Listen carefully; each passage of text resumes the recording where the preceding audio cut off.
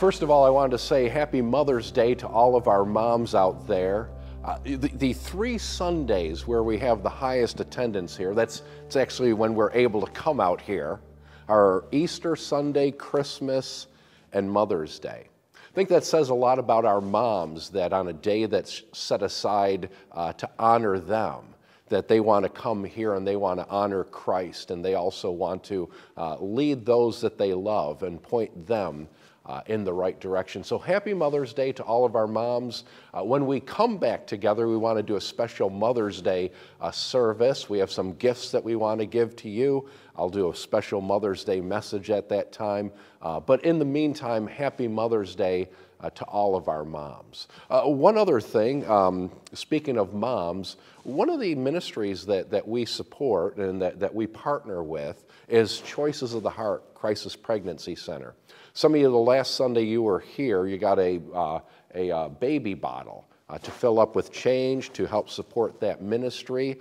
If you didn't get a baby bottle, I'd encourage you, you can still set aside some change to give to that very important ministry. You don't have to just give change. If it's easier and better for you, you can put cash in there, you can write a check, but I just want to encourage you to keep this ministry in your heart and in your mind at this time.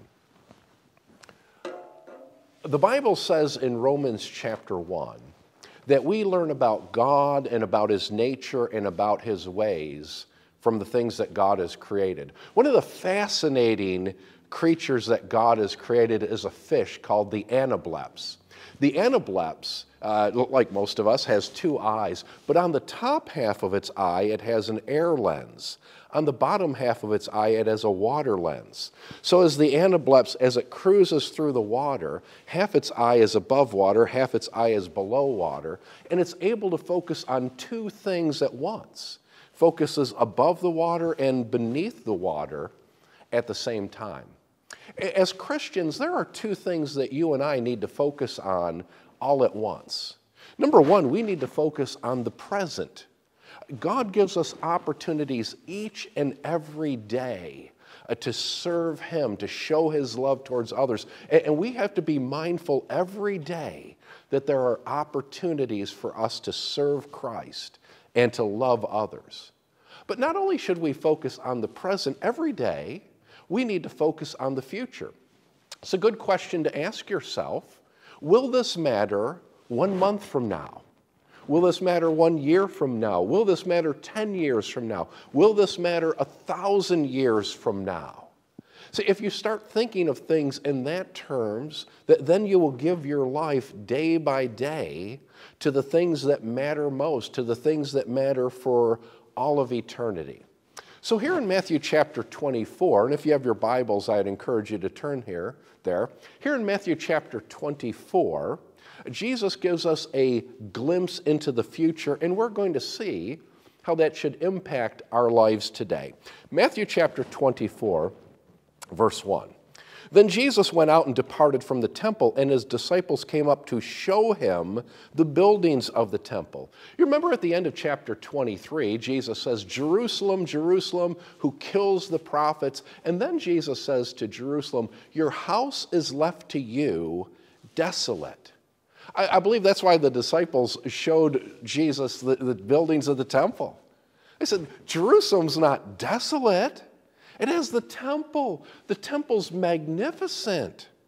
Verse 2, Jesus said to them, assuredly I say to you, not 1 stone shall be left here upon another. The Jewish historian Josephus talked about the stones in the temple. He said some of them were so large, some of them would be 40 feet by 20 feet by 12 feet big. So when Jesus says not 1 stone will be left on another, the disciples can hardly believe it. They couldn't conceive of the temple being destroyed. Verse 3, now as Jesus sat on the Mount of Olives, the disciples came to Him privately, saying, tell us, when will these things be? When will the temple be destroyed? And what will be the sign of your coming at the end of the age? The disciples equate the destruction of the temple, which actually happened in 70 AD, But the disciples equated the destruction of the temple with the end of the world as we know it. They thought, well, if the temple's destroyed, then this present world is going to come to an end, and that will be the time that Jesus will come and set up his kingdom. So when Jesus talks about the destruction of the temple, they ask, what will be the sign of your coming and of the end of the age? And that's the question that Jesus begins to answer in verse 4. What will be the sign of your coming? So in verse 4, Jesus tells his disciples what will precede his coming to set up his kingdom. Now, before Jesus returns to set up his kingdom, there will be a 7-year period of time known as the tribulation. In verses 4 through 14 of Matthew chapter 24, we're going to see the first half of the tribulation period.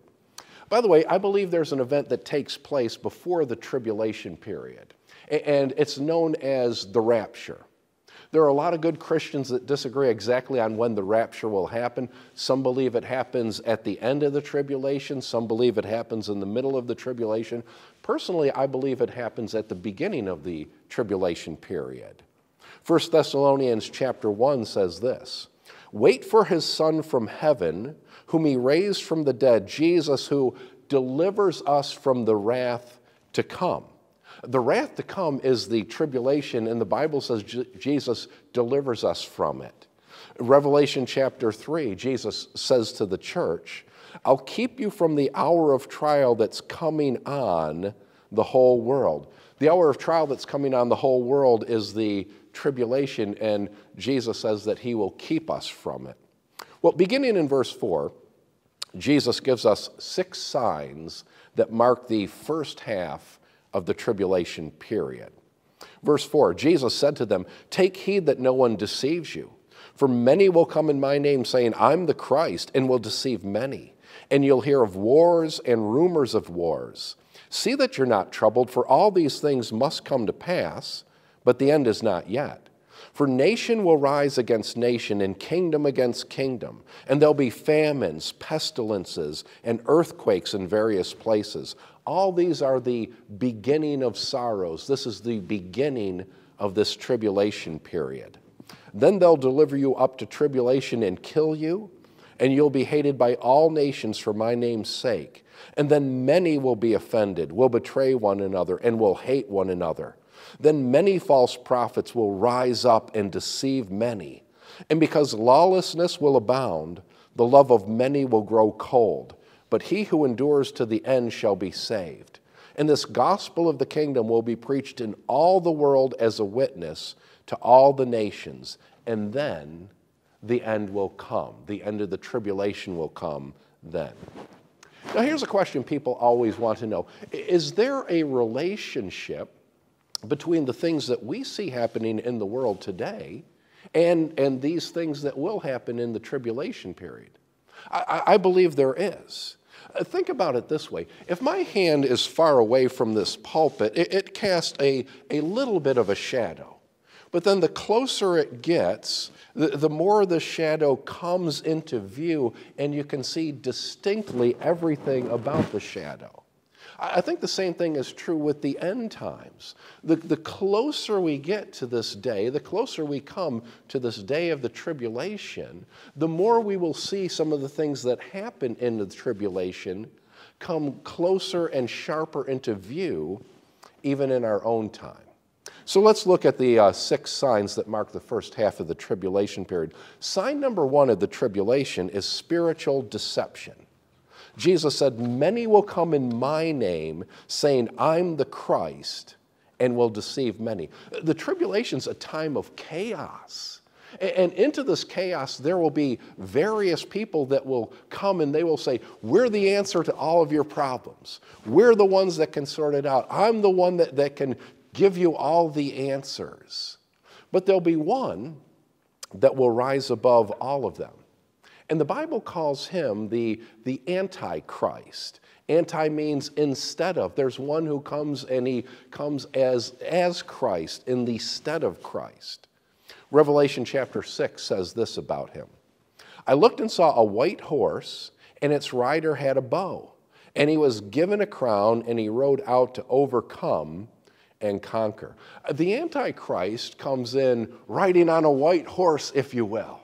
In other words, when the Antichrist shows up on the scene, he doesn't announce, I'm the Antichrist, I'm against God. He actually shows up on the scene with the pretense of being a good guy, someone that's coming to the rescue of the world. It says that he has a bow but no arrows. He comes as a man of peace, promising peace in the midst of war and chaos. It says a crown is given to him. He doesn't have to take the crown, the right to rule, from others. Nations will line up behind this guy, and they will give him that power. A crown is given to him. But his purpose is to overcome and to conquer. Sign number 2 of the tribulation period is international conflict. Verse 6, Jesus said, you'll hear of wars and rumors of wars. Verse 7, nation will rise against nation and kingdom against kingdom. According to the Council of Foreign Relations, there are currently 26 wars going on right now in the world. Actually, that was the number Wednesday morning. It might be more by now. In the tribulation period, though, there'll be wars and rumors of wars. With all the chaos, with all the instability, countries will rise up against other countries trying to take advantage of this situation. So there'll be wars all over the place. And that's why so many people will seek a man of peace or somebody that purports to be a man of peace to put an end to all the conflicts. Sign number 3 of the tribulation, natural disasters. Verse 7 says there'll be famines, pestilences, and earthquakes in various places. That word pestilences includes diseases. Think about it. Over the past 2 months, we've seen the havoc that one disease can throw the whole world into. We've seen what could happen. Imagine multiple diseases like this, maybe some of them more fatal. Imagine multiple diseases that there's no known cure for. I remember going to the grocery store, it must have been 9 or 10 weeks ago. Everybody has their way of doing things. My way of going to the grocery store is to always forget something. Not intentionally, but I always do. I went to the grocery store one day, and it just seemed like a regular day. I picked up the items that I needed, and I forgot one thing. The next day I went back, and that's when all of this news was really starting to break. The next day I went back for that one item, and shelves were empty. I mean, people had come in, and it had looked like a swarm of locusts had gone through. It's like they had taken everything. Imagine during this tribulation period what it's going to be like. Imagine the chaos when it's not just one thing that we're dealing with. Imagine multiple things like this. Revelation chapter 6 says it will take a day's wage to just buy enough food for that day. That's the situation that the Bible says is coming.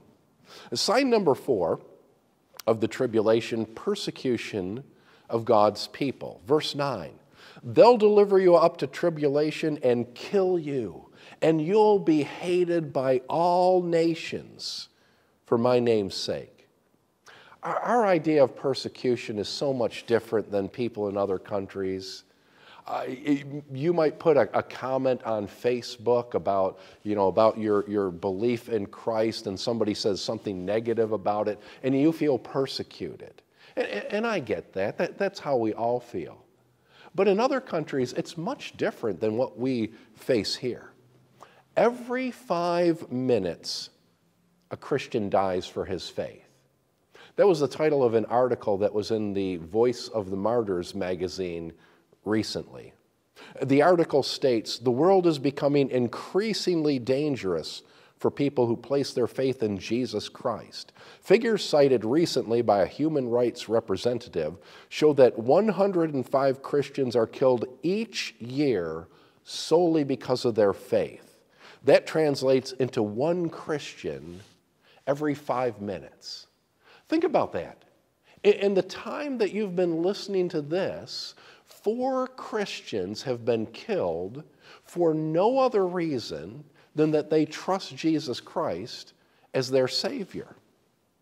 And that doesn't even take into account other kinds of persecution: loss of job, destruction of property, imprisonment, physical attacks. All of these things will be magnified in the tribulation.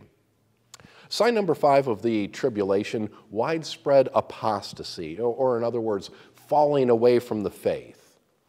Verse 10 is a little bit clearer in the NIV. I'm going to read from there. At that time, many will turn away from the faith and will betray and hate each other, and many false prophets will appear and deceive many people. Because of the increase of wickedness, the love of most will grow cold. See, under pressure, people turn away from the faith. It happens today.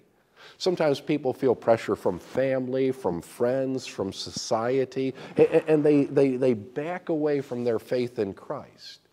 In the tribulation period, it'll be more than just subtle pressure from others, though. People will be threatened with their lives, and because of that, some will turn away from their faith. Some will back away. Many will turn away from the faith, and the love of most will grow cold. In the midst of all of this bad news, though, there's some good news. Sign number 6 of the tribulation is worldwide evangelism. Verse 14, this gospel of the kingdom will be preached in all the world as a witness to all the nations, and then the end will come. The book of Revelation talks about 144,000 who are sealed, who are protected by God, and they go out and they spread the good news. It also talks about 2 witnesses that spread the gospel. So during this time, many come to faith in Jesus Christ. You know, difficult times always give us an opportunity to share the gospel. It'll be true in the tribulation. Some people will be looking for hope. And in the midst of all that persecution, even knowing that it will cost them their lives, many will put their faith and trust in Jesus Christ. You know, difficult times has a way of doing that. They sober us up. During this pandemic, there have been a lot of people who have considered that life is short. There's got to be, they're looking for hope. They're looking for answers. And through it, many have come to know Christ as Savior. My encouragement to you is to share the good news of Christ with everyone. Paul said to be ready in season and out of season to share the good news. Hey, this is certainly in season. People need hope. People need answers. And we have hope and we have the answer in Jesus Christ. In verse 15, Jesus tells us what happens in the middle of the tribulation. Verse 15, therefore, when you see the abomination of desolation spoken of by Daniel the prophet standing in the holy place, Jesus is referring to an end-time prophecy of Daniel written in Daniel chapter 9. Daniel chapter 9, verse 27, Daniel wrote, the ruler, he's speaking of the end-time ruler, the Antichrist, the ruler will make a treaty with the people. He's speaking about the Jewish people. This ruler Antichrist, he'll make a deal with the Jewish people that he'll make a treaty with them. For 7 years, he'll keep them safe. The Jewish people have always been persecuted. There have always been people trying to destroy them. And so this seems like a no-brainer to them. They have this powerful world ruler who says he'll protect them. And so they sign a treaty that for 7 years they will be at peace. He'll make a treaty with the people for a period of 7 years. But after half this time, after 3.5 years, he'll put an end to the sacrifices and offerings. After 3.5 years, he breaks his treaty with them. And he puts an end to sacrifice and offering. During the first 3.5 years, the temple's rebuilt. They're able to have sacrifices and offerings, but midway through he comes and he puts an end to that. And at that end it says, at the temple he will set up an abomination that causes desolation. What's this abomination that he sets up in the temple? It says in 2 Thessalonians chapter 2, he, that's the Antichrist, will oppose and exalt himself over everything that's called God or is worshiped, so that he sets himself up in God's temple, proclaiming himself to be God. See, that's what desecrates the temple. The Antichrist puts an end to the sacrifices, and he says, now you have to come and worship me. He sets himself up in God's temple in Jerusalem, demanding that the world and the Jewish people worship him as God. After that happens, things go from bad to worse. When you see the abomination of desolation spoken of by Daniel the prophet standing in the holy place, whoever reads, let him understand. It's interesting, whoever reads, let him understand. During the tribulation period, I believe some people will read this very prophecy and they will start to understand. And then they'll follow what Jesus says. Whoever reads, let him understand. Let those who are in Judea flee to the mountains. Let him who is on the housetop not go down to take anything out of his house. Let him who's in the field not go back to get his clothes. You get the idea. This is going to be so intense. This is going to be so desperate. This is going to come on people so quickly that you don't even go back to the house and get anything. You just flee. You just run. But woe to those who are pregnant and those to who are nursing babies in those days. It'll be hard for them to run. And pray that your flight may not be in winter or on the Sabbath. For then there will be great tribulation. This begins the second half of the tribulation period where everything intensifies. This will be, from then, there will be great tribulation such as hasn't been since the beginning of the world until this time, no, nor ever shall be. And unless those days were shortened, no flesh would be saved. It becomes so intense that apparently God shortens that time frame a little bit, so that people can make it through to the end. But for the elect's sake, those days will be shortened. Then if anyone says to you, look, here's the Christ, or there, don't believe it. For false Christ and false prophets will rise and show great signs and wonders to deceive, if possible, even the elect. See, I've told you beforehand. Therefore, if they say to you, look, he's in the desert, don't go out. Or look, he's in the inner rooms, don't believe it. For as the lightning comes from the east and flashes to the west, so also will the coming of the Son of Man be. When Jesus comes, it'll be like lightning. It'll be quick and it'll be visible to everyone. The Bible says that when Christ comes again, every eye will see him.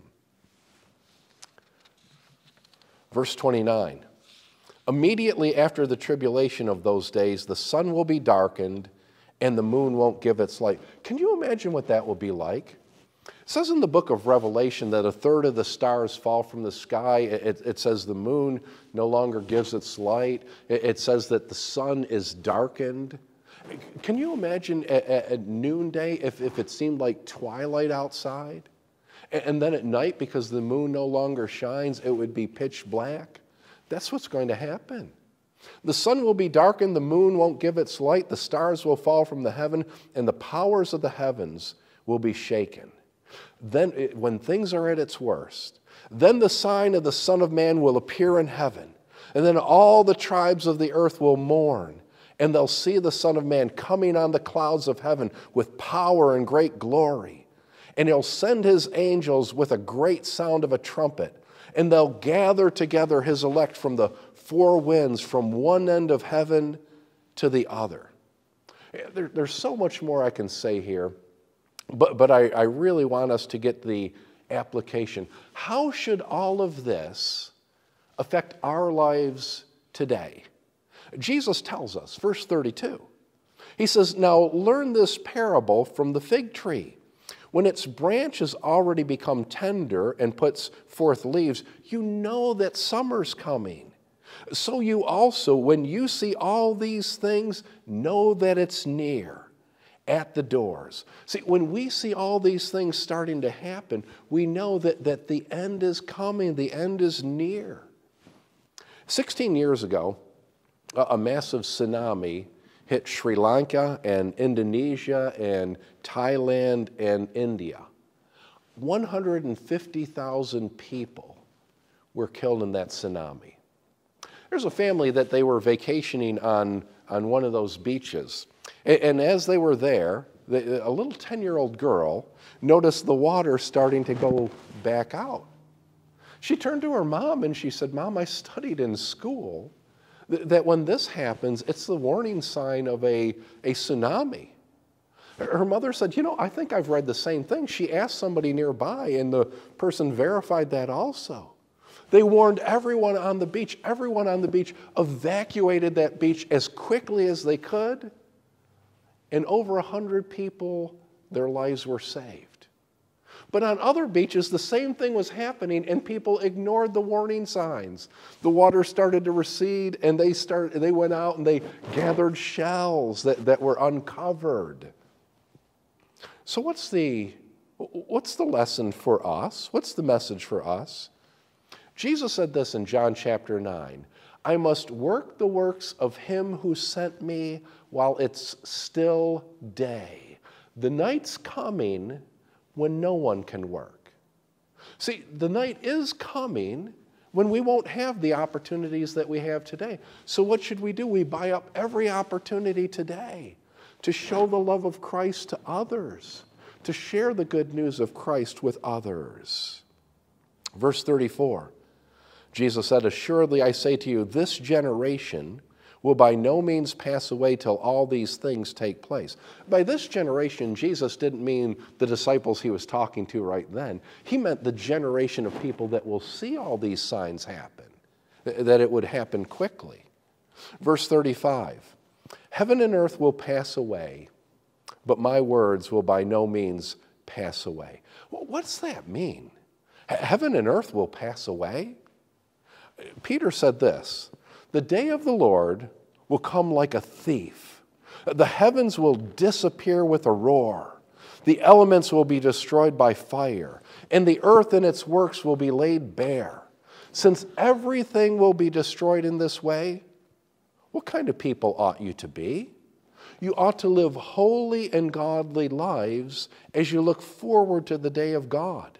In keeping with his promise, we're looking forward to a new heaven and a new earth where righteousness dwells. So then, dear friends, since you're looking forward to this, make every effort to be found spotless, blameless, and at peace with him." That's a great question. Since everything will be destroyed in this way, what kind of people ought you to be? Verse 36, "But of that day and hour no one knows, not even the angels of heaven, but my Father only." While Jesus was on earth, I believe he restricted himself from that knowledge. But the main point of this verse here, "Of that day and hour no one knows, not even the angels of heaven, but my Father only." The main point is, I don't know. You don't know. And if anybody tells you that they know, they don't know. Even the angels in heaven don't know. Verse 37, "But as the days of Noah were, so also will the coming of the Son of Man be. For as in the days before the flood, they were eating and drinking, marrying and giving in marriage." In other words, just business as usual. They ignored all the warning signs. The Bible says Noah was a preacher of righteousness. He told people what was coming.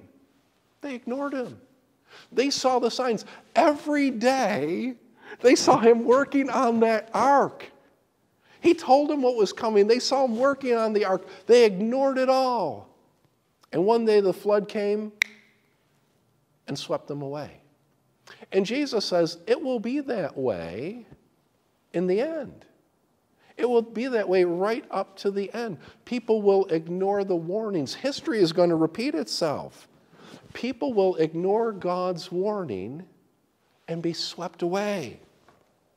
They were eating and drinking, marrying and giving in marriage until the day that Noah entered the ark, and didn't know until the flood came and took them all away.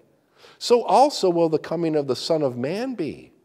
2 will be in the field. 1 will be taken and the other one left. By the way, the one that's taken is taken into judgment. It's just like the flood. The one that was taken away was the one taken into judgment.